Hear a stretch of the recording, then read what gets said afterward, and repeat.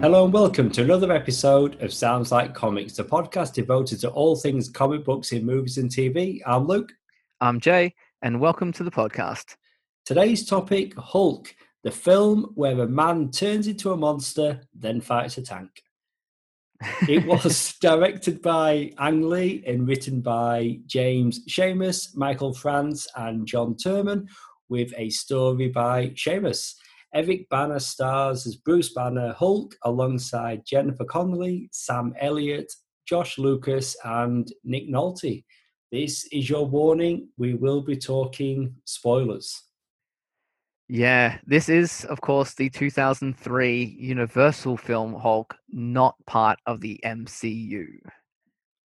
Am I right in thinking this film is the reason why we don't now have a standalone Hulk movie outside of The Incredible Hulk with Ed Norton? Because Universal still own, is it the distribution rights? Yeah, I believe those rights have now been purchased back by Disney sometime earlier this year, which, but up until now, I don't think that they're probably developing one at the moment, but up until Endgame, essentially, that is why we did not have a standalone Hulk film. Yes, because the distribution rights for any Hulk solo film stayed with Universal before Disney put together the MCU to self-distribute. It was part of the original deal with this movie. And around the same time, Namor the Submariner film as well, which is also, those ones expired because they never did anything with him. But the rights are very odd.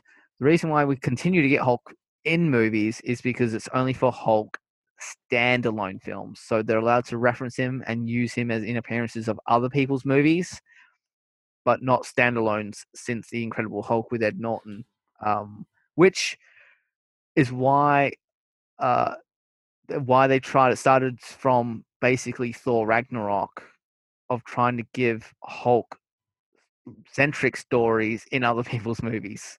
But that has nothing to do with this one. But that is why we've had 3 Hulks in the last 20 years. You're right. I think we should leave the MCU. We've touched on it. Let's talk about the Ang Lee movie. Now, this came out 2000s, early 2000s, as you said. We're talking X-Men, Daredevil, Spider-Man. This was Fantastic Four, an interesting time for Marvel because they looked to be building some traction, not yet connected like we got with the MCU. But I remember before watching the first Sam Raimi Spider-Man movie, or would it have been? No, that came out earlier. It must have been the sequel. But I distinctly remember going to watch a Raimi Spider-Man movie and seeing a teaser trailer for Hulk. And it was the Yeah, scene. It was the scene from the movie where Eric Banner, as Bruce Banner, like it's a little bit confusing. But anyway, yeah, he's in the bathroom, and then he's wiping away the condensation or the fog on the mirror, and yeah. you see Hulk in there, and he smashes through the mirror and grabs him. And that was the first teaser I saw for this movie. And based on that, it's like, wow, this is going to be the best movie.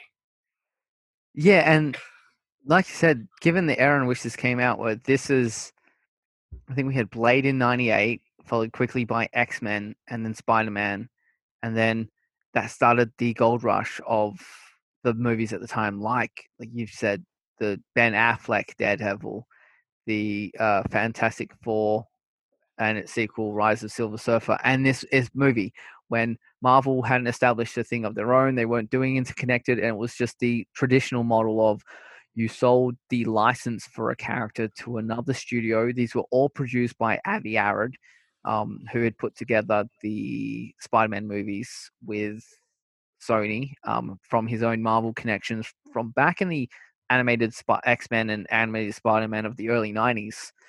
But yeah, and so I think this is where your problems start, because I actually did a little bit of research on this one in terms of a script. They had uh, 3 scripts before what would be the final draft for Ang Lee's Hulk. Before Ang Lee came on, there were 2 initial drafts by two different writers. Actually, there was actually multiple drafts, but two different writers doing multiple drafts before Ang Lee came in. Didn't want any of that, but took elements from the second draft to incorporate into what he wanted for the movie he ended up making, which is this one, which was the stuff with Hulk's abusive father, plus the absorbing man and that stuff. And he was like, that's taking up runtime. We'll combine those characters. It's now Hulk's father. Spoilers. That is the absorbing man. Not that is not canon. That is not part of the comic book stuff. It was just something done for this film that was not done by Marvel in order to streamline. So you didn't introduce a second, or at this point, I think it's actually about a fourth element into what would otherwise be an overloaded film. Yeah, I've Smart. never, yeah, but I've never liked that choice though of having No. his dad be the villain. And what you're saying there, the incorporating two characters. Yeah, I mean, this film is an example. So we mentioned directed by Ang Lee, who is essentially, I mean, even now is more so is an art house director. Like, I know he's Yeah. recently worked with Will Smith on Gemini Man, but still, you know, he's done Crouching Tiger, Hidden Dragon. He's not your typical Hollywood blockbuster film director. And it's like they've combined the two things. Right on one hand, we want a superhero blockbuster movie, but we Yeah. want it to be directed by an art house director. Let's see what happens. And this movie, you know, it wasn't what everybody wanted from a Hulk film. Like you mentioned, the different writers, directors, development for this film started as far back as 1990. The film was at one point to be directed by Joe Johnston and then Jonathan Hensley. Yeah. Now, Hensley, he directed the first Jumanji, Die Hard with a Vengeance, Armageddon. This guy knew what he was doing. Like, he had some Yeah. good movies to his name. Not a scrub. And if I think from memory, this was the second only large uh, American film Ang Lee had been attached to. I think after Crouching Tiger, Hidden Dragon, he had done one Hollywood film, and this was his second. And I think it was because of interest. It was really weird. Even at the time, people were like, oh, they're going to bring in this Eastern director Ang Lee. He's phenomenal, and he's always been known for someone with a very uh, distinctive visual style, not across all of his movies being the same style like you would of a Michael Bay or someone of that type, but just being literally visually inspired and using a new visual style, very different, but very not using normal camera shots, not doing normal editing techniques, and really pushing how he wants to tell the story using a visual style for the story specifically. Crouching Tiger or Hidden Dragon, of course, famously used the Hong Kong style wire work, but in a more fantasy setting with like a larger, cleaner Western style to the filming techniques. Gemini Man, he did in super high frame rate in order to capture detail that would be required, basically 4K for a younger CGI uh, Will Smith. And even all of his other movies, there's always been a very distinctive style. In fact, I think one of the movies he was the Ben Affleck movie in the mid to late 2000s, where Paycheck. he yes, That that's was his, exactly the one yeah. I'm thinking of, where they're actually, one of the main villain in the movie is talking. The actor is talking about a normal person who would film a scene where he walks and swipes his key card and then walks into a facility. He goes, "That's not what Ang Lee does. Ang Lee goes to me. He cuts over to Ben Affleck and he cuts back to me and he cuts the machine. So he's swiped it. And he goes, it's very kinetic and very and fast moving, all for what would otherwise be a plain scene that you wouldn't put that much emphasis on. There's a lot of cuts, a lot of edits for a single scene. And that is the sort of stuff he brought to the Hulk and probably to mixed results in terms of Yeah, I mean, what people expected. I like because it wanted it to feel, although again, like it does play very art house. You do get some big effects, but he did want it to still feel like a comic book movie, and that's why we got moving around the screen as if it was panels of a comic book and transitions and fades. And I liked that. I thought it worked.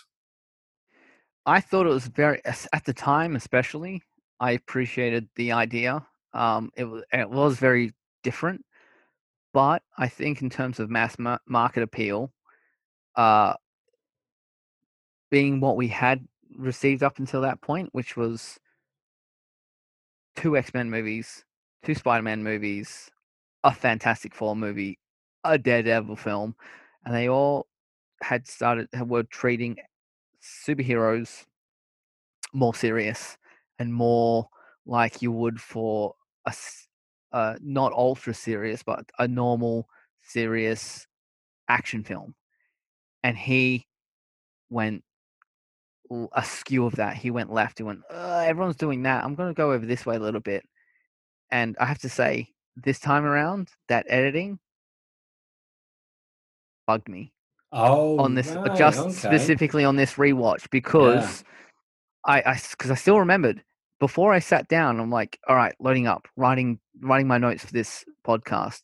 Ainley's Hulk. I'm like, oh, he did that one that was super comic booky in terms of the editing and the panels, and even certain cuts and transition shots. It actually comes up like panels of that you've just seen laid out like a comic book page, and it will move from the top corner down to the bottom corner, which is the transition between one area of a shot or a scene to the next scene. And I'm like, it's very visually busy and not in a way I think serves the story. It is stylized, but it can become visually. It pulls me out every time. It pulled me out of the movie every time there was one of those overly elaborate transition shots. It's the opposite of Scott Pilgrim versus the World, when those visual styles were of like the graphics and the text and stuff, which helped to feed into visual jokes and other visual cues, and it seemed as part of the identity. Whereas this one, I'm like, no, no, no, no. I just want normal shots, normal transitions, cut from that action back to these guys. This overly elaborate editing. George Lucas gets speared for this, for his star wipes and other transitions in Yeah. Star Wars. Like it's off putting. It when used well, it's genius. Yeah. But it was I such a distinctive part of the storytelling It in this is. It film. is. Yeah. I mean, it is. It is the film. Like it's how he tells the story. Is an isolated, let's say, experiment. This one film. I like it. I think more so now than when it first came out, because you mentioned all the other Marvel movies we've had at the time. This one was very different. But going into it again for this rewatch, I was prepared. So I knew it was going to Yeah. happen. So I think I let it wash over me more. Let's talk box office. This film grossed 245 million worldwide, becoming one of the highest grossing films of 2003. It had a budget of 136 million. Right. Hmm. That it still makes it a hit, but that also explains why they didn't go for a direct sequel, Yes, and you're because right. It rule of does. Hollywood Yeah, is you have to double your budget to be considered a financial success, because generally speaking, they average out that you double your production budget in terms of advertising. So if you don't make double, it wasn't worth making in the first place. That's how Hollywood economists break down a movie's performance. yeah. But it was still no. I don't think anyone listening would be like, "You spent 130 and got back to 250. Not bad." Yeah, but the thing though, I think a lot of the audience, a lot of the box office is from people wanting to see a Hulk film. And Yeah. again, I mentioned that really cool teaser trailer earlier, which essentially ended up being a clip from the movie, but it was bloody fantastic and it had me gripped. So a lot of that box office would be people, I'm going to go watch the new Hulk film. And then watching it, a lot of word of mouth wasn't overly positive. It seemed to test better with critics. Like they seemed to give it more of a positive spin. Yeah. I'm not surprised because for the listeners, whenever I start watching something to prepare for a podcast, I write out my basic thing information that I can Google, name of the film, year of release, director, cast, and who they're playing. And then from that point on, the notes I take that isn't part of that initial research is literally my stream of consciousness for when I'm watching what it is, whether it's a TV series, episode by episode, or in terms of a film, literally as I'm watching it. And if I've got something a lot to write, I might take a quick pause, really quickly rush and write out what I was initially thinking, and then play. So it's literally a string of stuff. But some of the stuff I put in here, one note early on in the movie, 14 minutes before we are introduced to Bruce Banner in our Hulk film. 14 minutes. That's not bad. But almost all of that previous 13 minutes or 14 minutes was basically the credits and essentially young Nick Nolte. And when you're talking about a superhero film, you better have a lot of plot packed in that's essential to the latter half of the movie if you're going to keep your main character off screen for that amount of time. That's not a damnation of all films that refuse to do that. I know a lot of famous examples where the main character doesn't appear until much later in the film. Psycho by Alfred Hitchcock is a famous example of the main character not showing up for a very long time. But in terms of a superhero movie, it's usually he's usually on screen in your first 5 minutes. What you've said already, like we've got Ang Lee as a director who's someone that he doesn't play by the rules. He'll do his own thing. Yeah. Before we go any further and get into the actors and the characters, I'll give us a quick rundown on the plot. The film explores the origins of Bruce Banner, who, after a lab accident involving gamma radiation, finds himself able to turn into a huge green-skinned monster whenever he is emotionally provoked or stressed, while he is pursued by the United States military and comes into a conflict with his biological father, who has his own dark agenda for his son. That's very much the almost textbook definition of the Hulks in the comics. As we already touched on, the abusive father angle it's not something I think they still touch on these days. This is something that was brought up in the 80s sometime during the John Byrne run, not the Peter David run, which was a lot more favorably looked on. But John Byrne's was really favorably liked by fans of the Hulk and Hulk in comics in general. But and it was something as a way of introducing anger issues into Bruce Banner before the accident that created the Hulk. Whereas for this film, they kind of actually reversed that because of the abusive father, or at least the trauma suffered early on. Bruce Banner is very locked up and doesn't show any emotion. And that is something to note. That was a choice by the script and the director before we get to Eric Banner himself.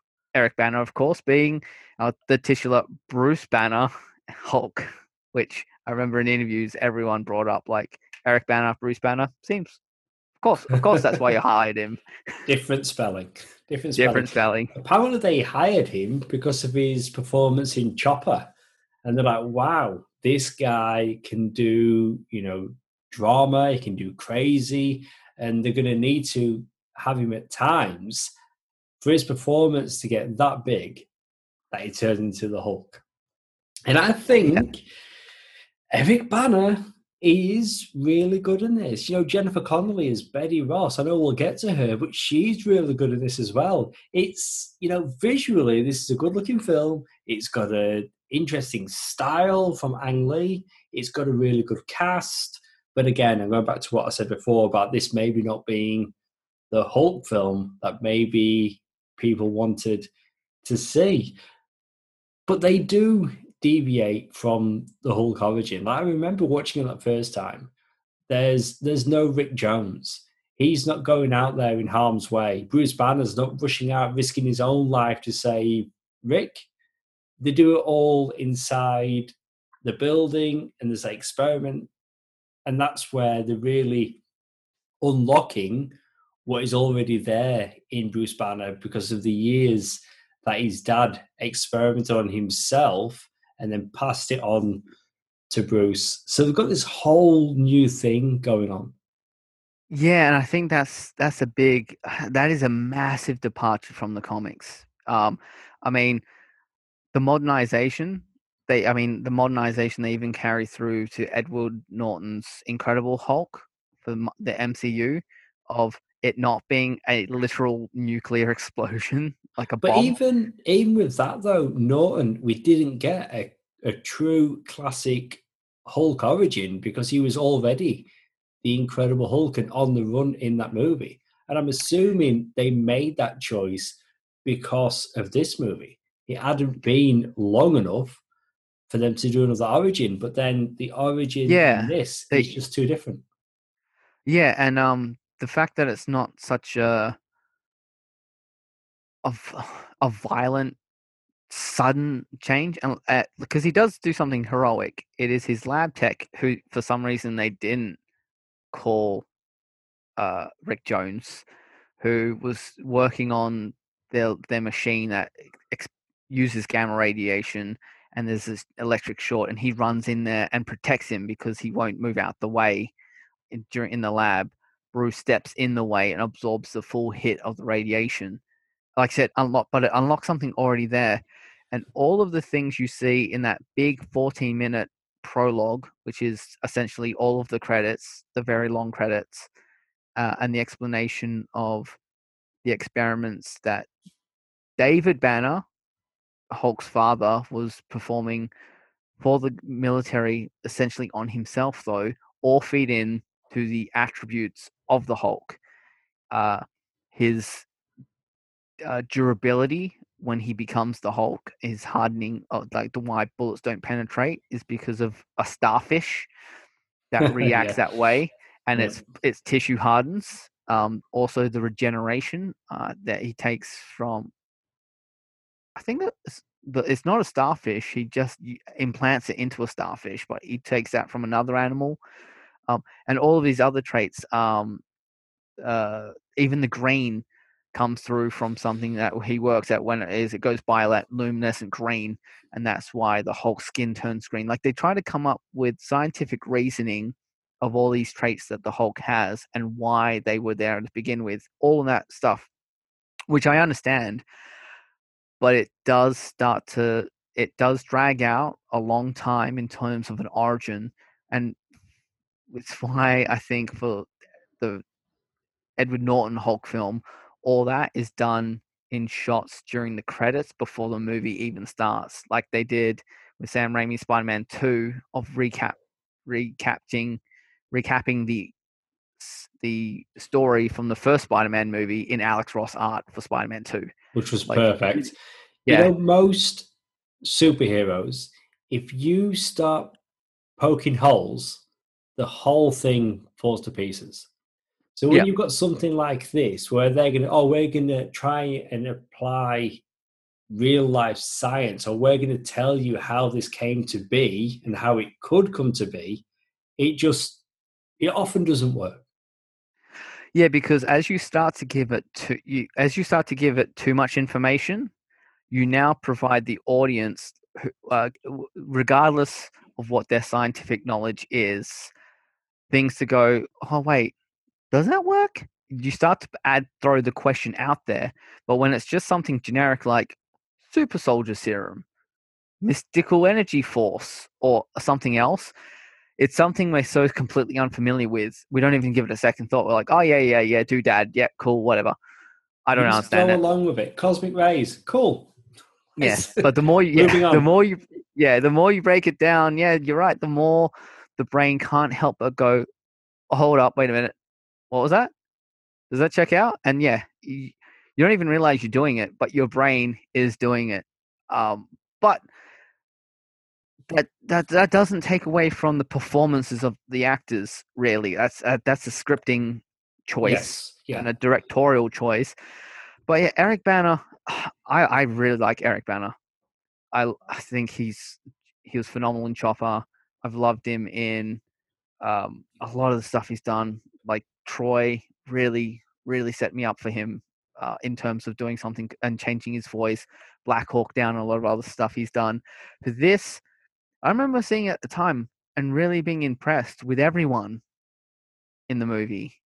But for this time around, and again, I don't think it's his fault, but I found a lot of the characters falling flat, and it all comes down for me for that choice of him not showing emotion, him being shut down emotionally because of a trauma he doesn't recognize, he doesn't remember, a childhood trauma. Well, it really So it limits his performance, and I guess it can be looked on one hand, yeah, he's limited him in certain aspects, so therefore he can use other ways to get his performance out. So I do know it was the inner turmoil, it was the drama of the screenplay that attracted Banner to this film. It wasn't the sci-fi elements, the Incredible Hulk, the big green monster. It was the human drama. Yeah, and that brings me back to some of the research I did, which Eric Bana said that those were the things that drew him to it. But this was the most serious movie, and this was an interview much later on. This was the most serious set he had ever worked on in his career, because he knew it was a comic book movie, but expected that to also kind of work in his favor in terms of being able to do much more complex character stuff, because he could do the like intense or the dramatic stuff as Bruce Banner, and then maybe get to loosen up and have a little bit of fun as the Hulk. Problem being, Ang Lee was like, this is like great tragedy, this is serious, this is ultra serious, and like basically having a sterile set where no one was like having fun, no one was really enjoying it because it was so intense, like, and stifling on set.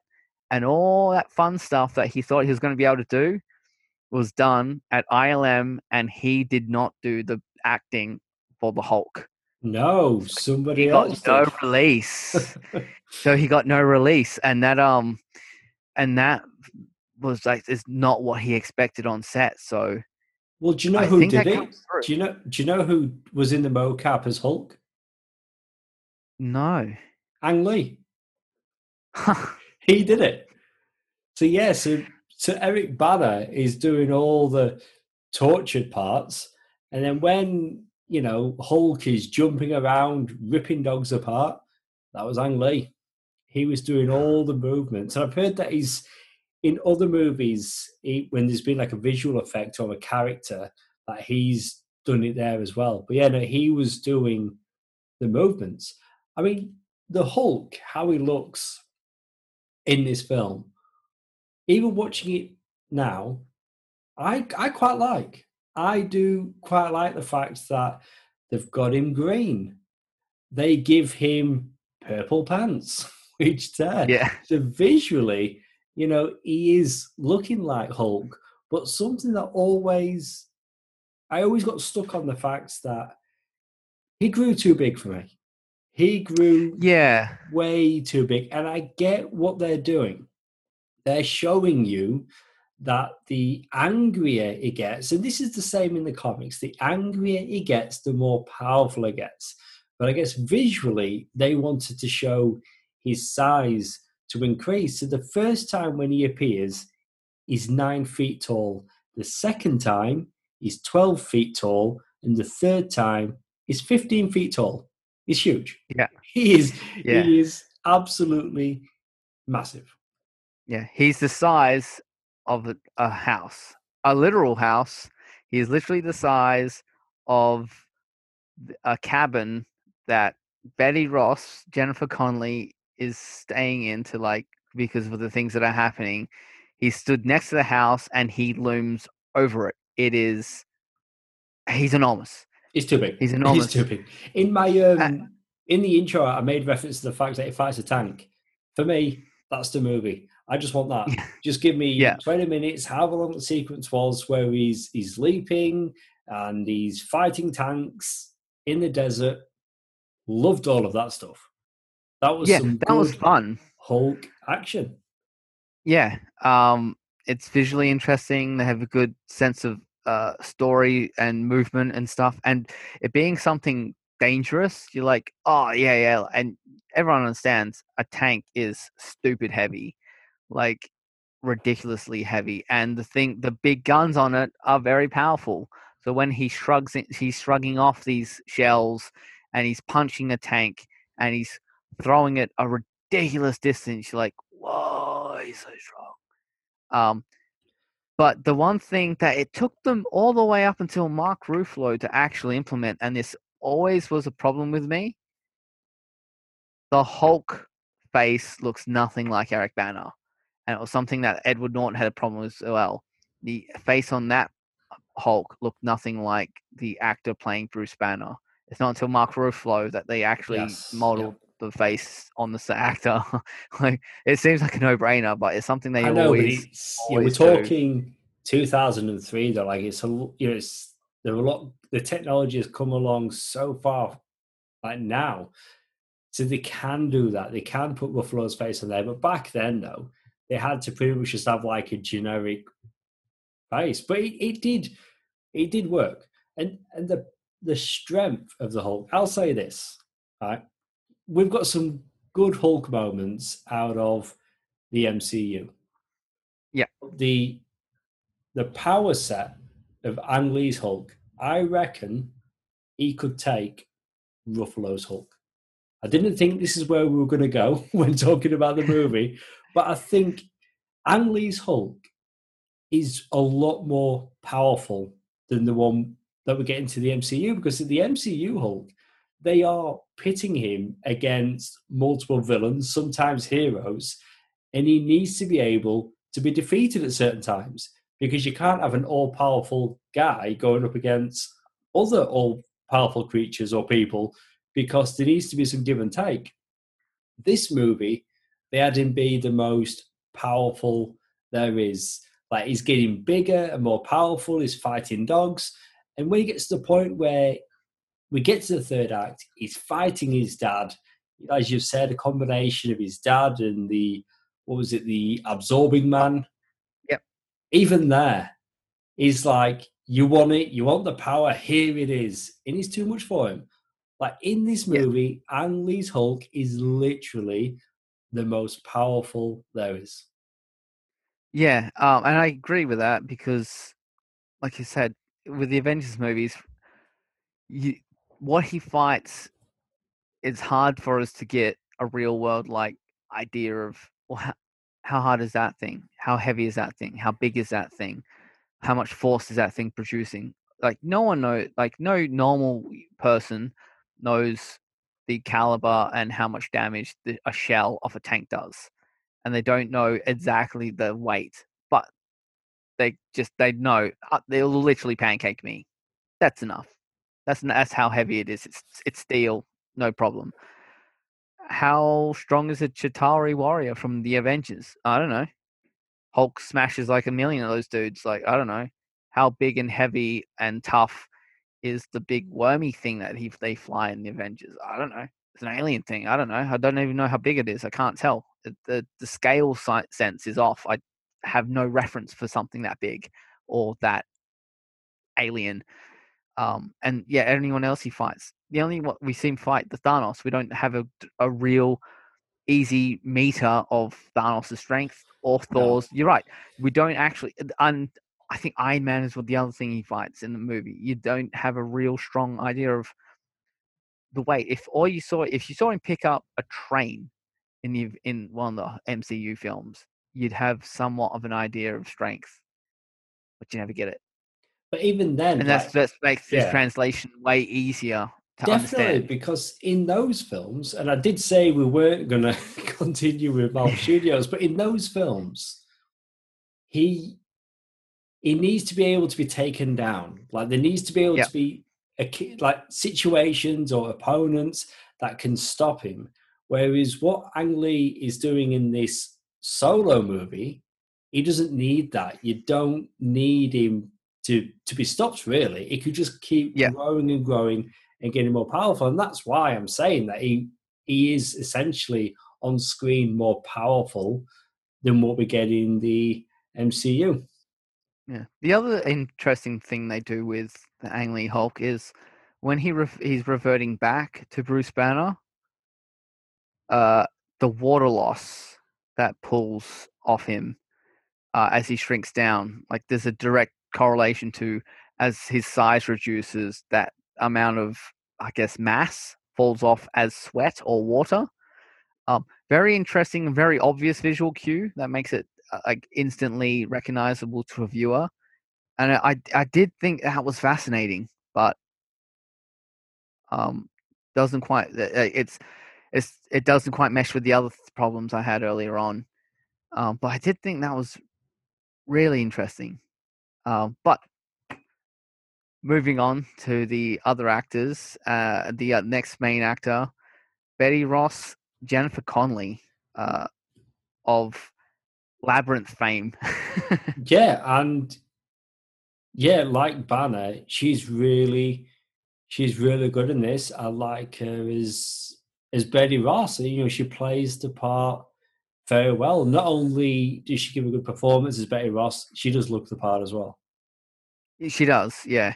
And the smart thing they do with her character is she's attracted to Bruce Banner. They're both scientists, but she's attracted to Bruce because he's emotionally distant, because her father's emotionally distant, because he's a general and never around. And you're like, all right, that tracks. Like, I have a very, very, very, very, very basic understanding of human psychology, and that is a known fact that people tend to it's very common for people to react that way as an adult in terms of childhood. Good job. And yeah, and she's faultless with her performance. Again, there was some scripting issues that gave me trouble. Like any movie like this, you're gonna have clunky dialogue here and there that no actor's ability is going to be able to move past. But yeah, she was really good. Someone who was really great, and the character was well serviced, I found, was Sam Elliott as General Ross. Yes, This is a easily. man who knows how I to grow a mean, mustache. yes, he does. I mean, he for me is perfect casting. Just like J.K. Simmons as Jameson in Spider Man, they nailed it with Sam Elliott as General Thaddeus Ross, Thunderbolt Yeah, Ross. He yeah, looks and sounds just like him. yeah, and there's the right level of when he's talking to his daughter Betty. There's the maternal side, there's the understanding side, there's the life experience, and there's the wariness.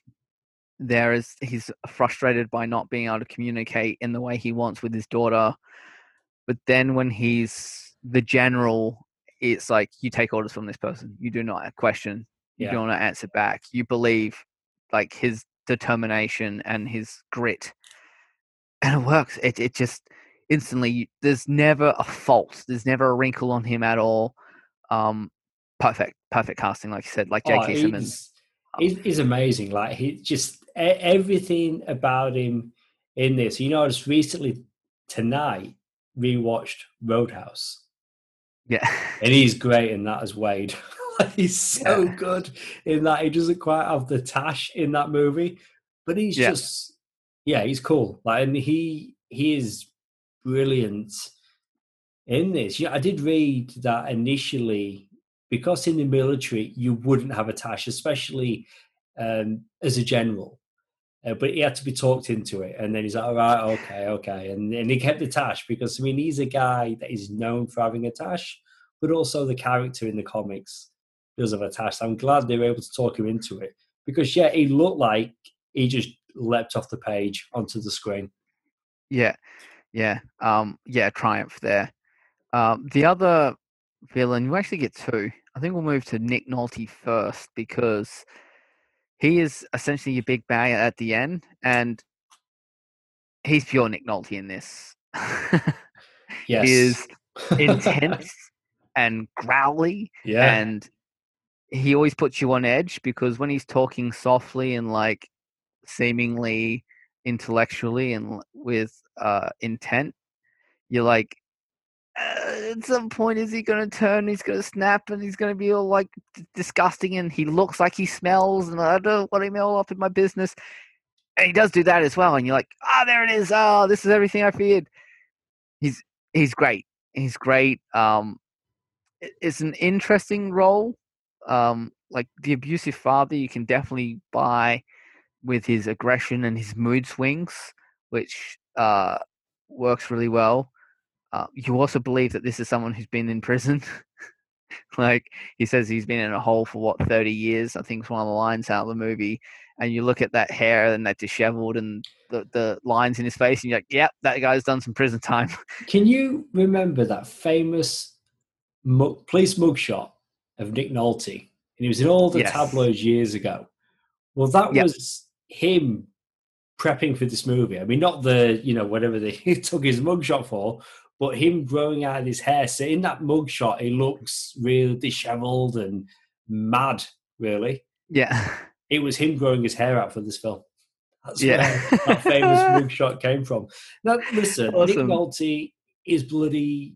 He's Nick Nolte. He's fantastic. He's great. On occasion, yeah, you might need subtitles because, Yeah. especially when he's getting really growly. This is where I struggled, though.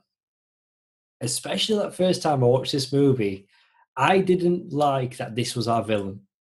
That it was his No. dad and experimenting. So, although even today, like watching it for the podcast, Nick Nolte's great in this film. He's really good, but he's giving a really good performance. But it's something that I don't want and I don't like. And it's Yeah. nothing to do with him. It's just it's the script. It's the character. And this is a problem I had recurring throughout this whole film. Regardless of who was delivering a line or the scene and who was in it, I kept, I kept, I was in the movie, and then something would happen script wise, and I'd bump into it again, like, oh, God, why they put that in there? Why they use that decision? And it kept happening, and I agree with you completely. The father angle for this villain doesn't work for me because of my own prior knowledge of Hulk and the convenience is. I think you could have completely just left this as it is, with General Ross being an antagonistic element, not so much the main villain, but an element to the Hulk, and your big bad being Josh Lucas's Talbot, who should have been the actual villain. I think he doesn't need to have superpowers, but I think he should have been your villain off the bat. I understand what the behind the scenes of why you cast the father slash absorbing man. People want to see the Hulk punch some big scary monster thing. I get it. I understand. It's a very big part of the comics. But for your initial film, the antagonistic military industrial complex and the lab that Talbot represents, wanting to like like carve up the Hulk to break him down to weaponize, should be enough of a villain.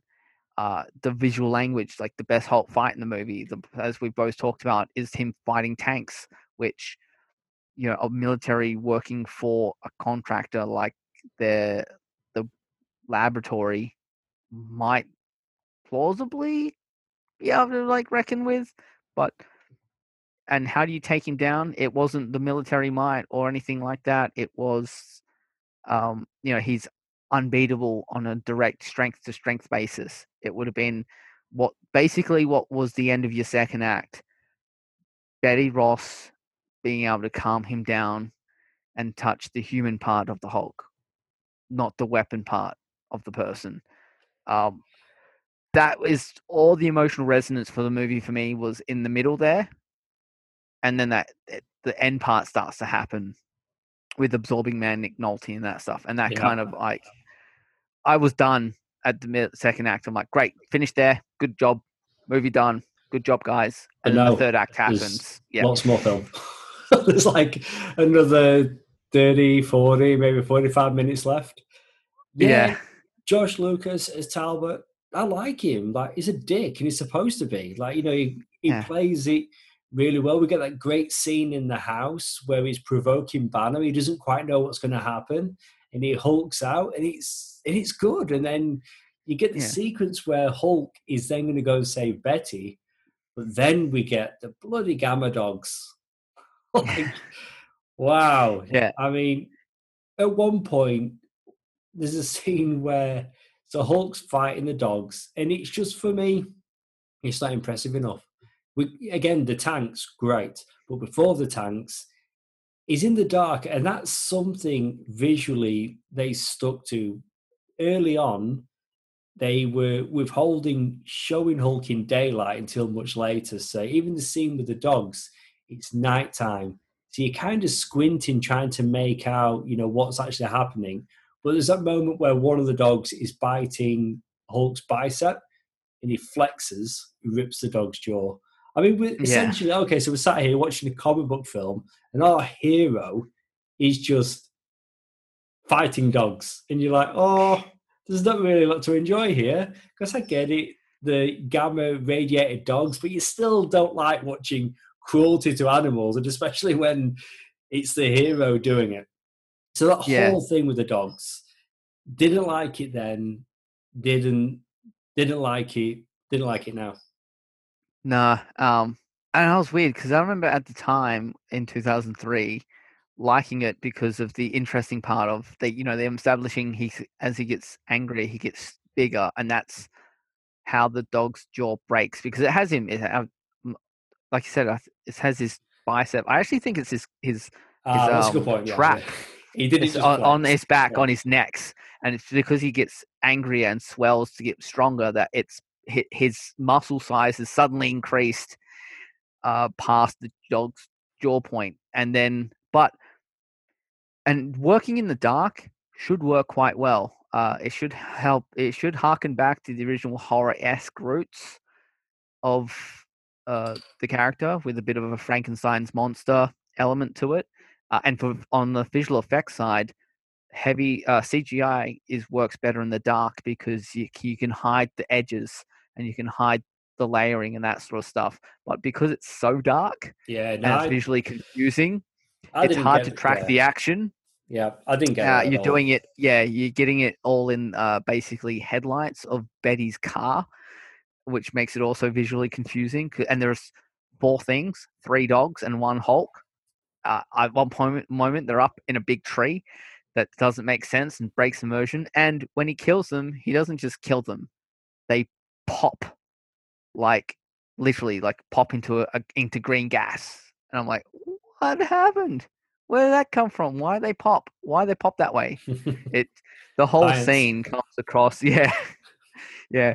The whole scene comes across like what? Um, yeah, this movie keeps bumping into these little parts. You've got everyone doing well. Even the person who plays young Nick Nolte, young David Banner, Paul Kersey, who you get those first 14 minutes of the opening movie, and any flashbacks to uh, the research center stuff, and when Bruce starts to remember the incident and that he had a mother and a father and what they look like and where they live, and Paul Kersey comes up and all that, and he does a really good job. He doesn't have a lot of dialogue. It's a lot of just serious acting and reacting, the sciencey stuff, but there's some emotion to it. He is fine, but again, that's it's all based off a script and an idea that neither of us like. The abusive father scientist that is responsible for it all. It all takes, I guess, the blame and impetus off Bruce. Might be why I have such a problem with it, Yeah, I because it's just always he created yeah. himself, It's and just that thing where you've got the origin and it's an experiment and it's just some random thing that happens. But when you find out that, oh no, it was destiny, it's like when they did The Amazing Spider-Man with Andrew Garfield. It's like, oh, now you're going to get the untold story. Like something to do with it was always supposed to happen to him. His parents were secret agents and they're adding all these unnecessary layers. But whenever you get a superhero and they're saying that, oh, it was destiny or it's legacy or something, it's not as special of Bruce Banner just being a guy in a situation that could have happened to anybody, but he was in the wrong place at the wrong time. yeah, it is a really good point. Like, well, what the reason why they work for a long time is because the seamless every manner of it all. You know, the that random act comes, and a lot of it comes from self empowerment as well. Like he designed and built the bomb that went off that he got caught in the explosion of. Like the Flash, well, it was his lab and his chemicals that got doused on him, and he got hit by lightning that made him the Flash. You know, Spider Man. Although that was an accident, he went there because it was somewhere he wanted to go. He wanted to see that science thing. Steve Rogers wanted to become a Captain America and serve his country because otherwise he couldn't. When you take the motivations away from the main character, you know, Bruce would have been fine if he'd stayed there, but he chose to move out of the bunker to save Rick Jones and got himself into danger. You take something away from the character by going, oh, Really well, do, actually, yeah. there's a bunch of stuff in the background that they didn't have any control, and it was always going to be them. Like, okay, Because that's it. whatever. It's sacrificing tragedy. Like he's doing something heroic, something selfless, and he's the one that gets punished and has to live with the consequences. Shit! I never said another swear word. Then that's not this movie. Like it's taken that away. And let's talk about something positive. The soundtrack, the score, Danny Elfman. Yeah. Oh man, this score pops up a lot during this film. It is the main theme, and and it's riddled throughout this movie. It's the opening credits. It's anything emotional. It's every Hulk's theme scene. It's But pretty, I yeah, love it. yeah. I love it too, but it's pretty common, like especially around this time. You know, going back to John Williams' Superman, like to repurpose or reuse the established theme, you know, throughout the movie. And Yeah. it's very, for me, like you hear Danny Elfman and straight away, they kind of, after a while, can blend into each other.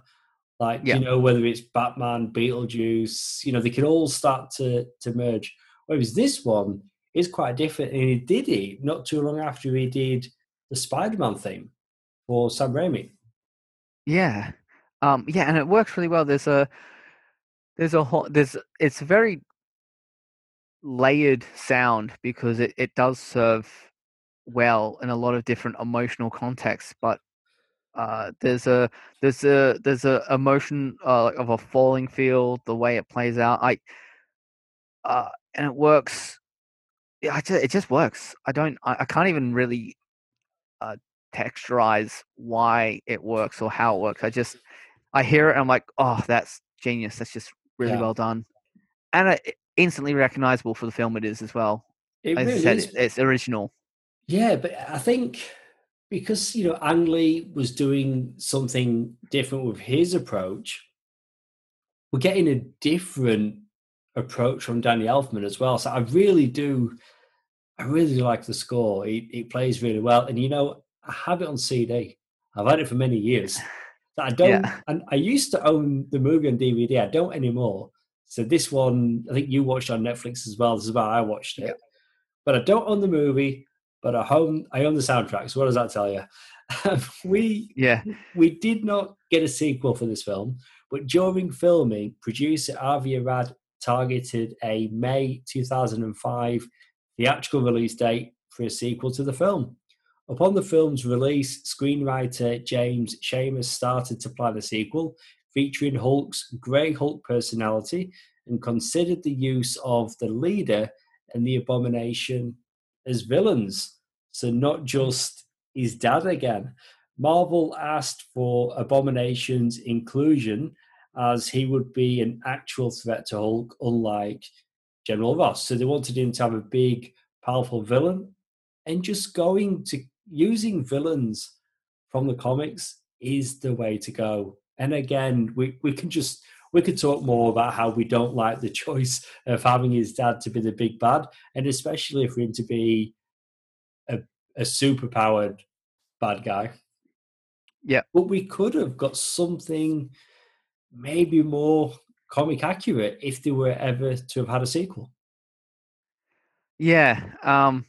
And Abomination is the villain that Marvel chose with Edward Norton in their film, Incredible Hulk, played by Tim Roth, who, which I understand.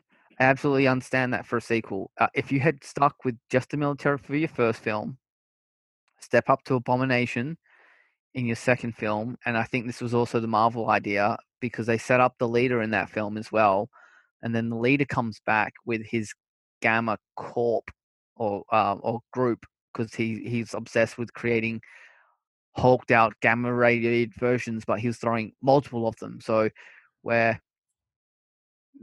conventional weaponry is not enough in your first film, your second film he goes up against a direct equal essentially, one power set equal to his own, but he comes out ultimately on top. And then your natural escalation for that is someone intelligent and a strategist in the leader who has multiple uh, opponents he can fight, and that puts the odds against Hulk because he's got numbers. Even if it's just two or three gamma irradiated things that the Hulk has to fight at once, but them being controlled by a strategist like the leader would have worked. We never got there though No, I because of mean, the the underperformance in views of the studio for this film. yeah, but there was definitely potential there. Okay, so this film then, Jay, if you're going to rate it out of five, Unfortunately, I'm gonna have to rate it as a 2.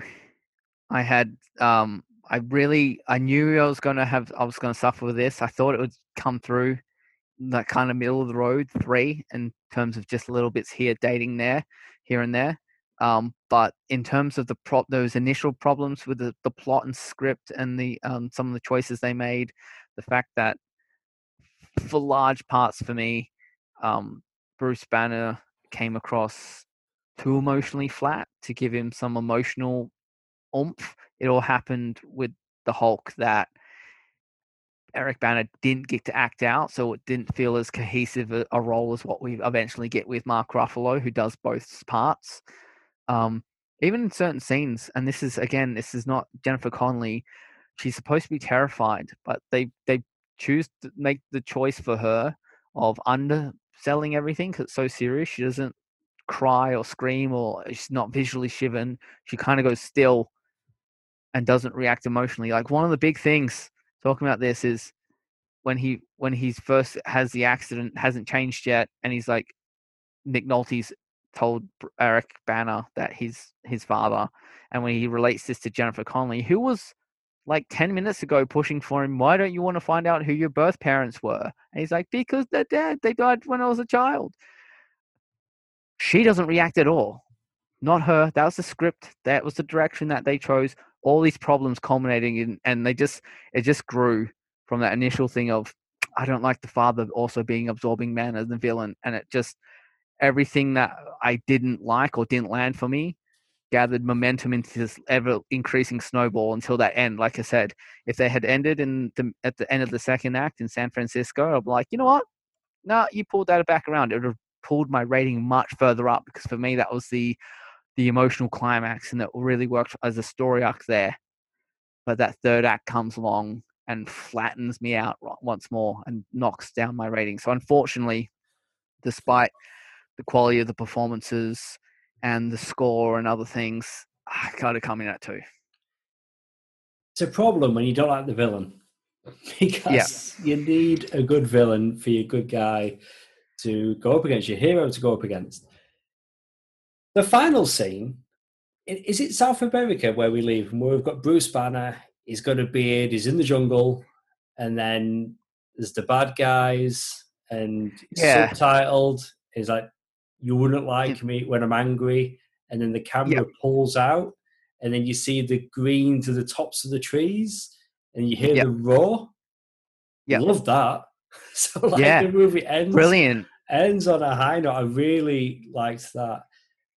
Yeah, no, it was interesting doing the rewatch. I'm really glad that we covered it for the podcast, but yeah, like it's not great, is it? It's really not. It's very problematic. I mean, the things that I do like, again, I mentioned a couple of times now, Hulk fighting the tanks, the green skin, the purple trunks, Danny Elfman's score. So there's things that I do like about this film, but ultimately I can't come any higher than 2.5 out of 5. And I just don't know if I'm going to watch this movie ever again, to be honest. Maybe, I don't know, at some point, but I'm not going to actively look to watch it again. I'm done. It's fine. It happened. We'll get to see Hulk again in future MCU movies. But yeah, it's just interesting to go back, because this came out at a time where Marvel were just starting, like I said earlier, 98 with Blade, then X-Men, and we were getting quite a few. It's interesting. I'm glad that it exists, but I've watched it enough at this point.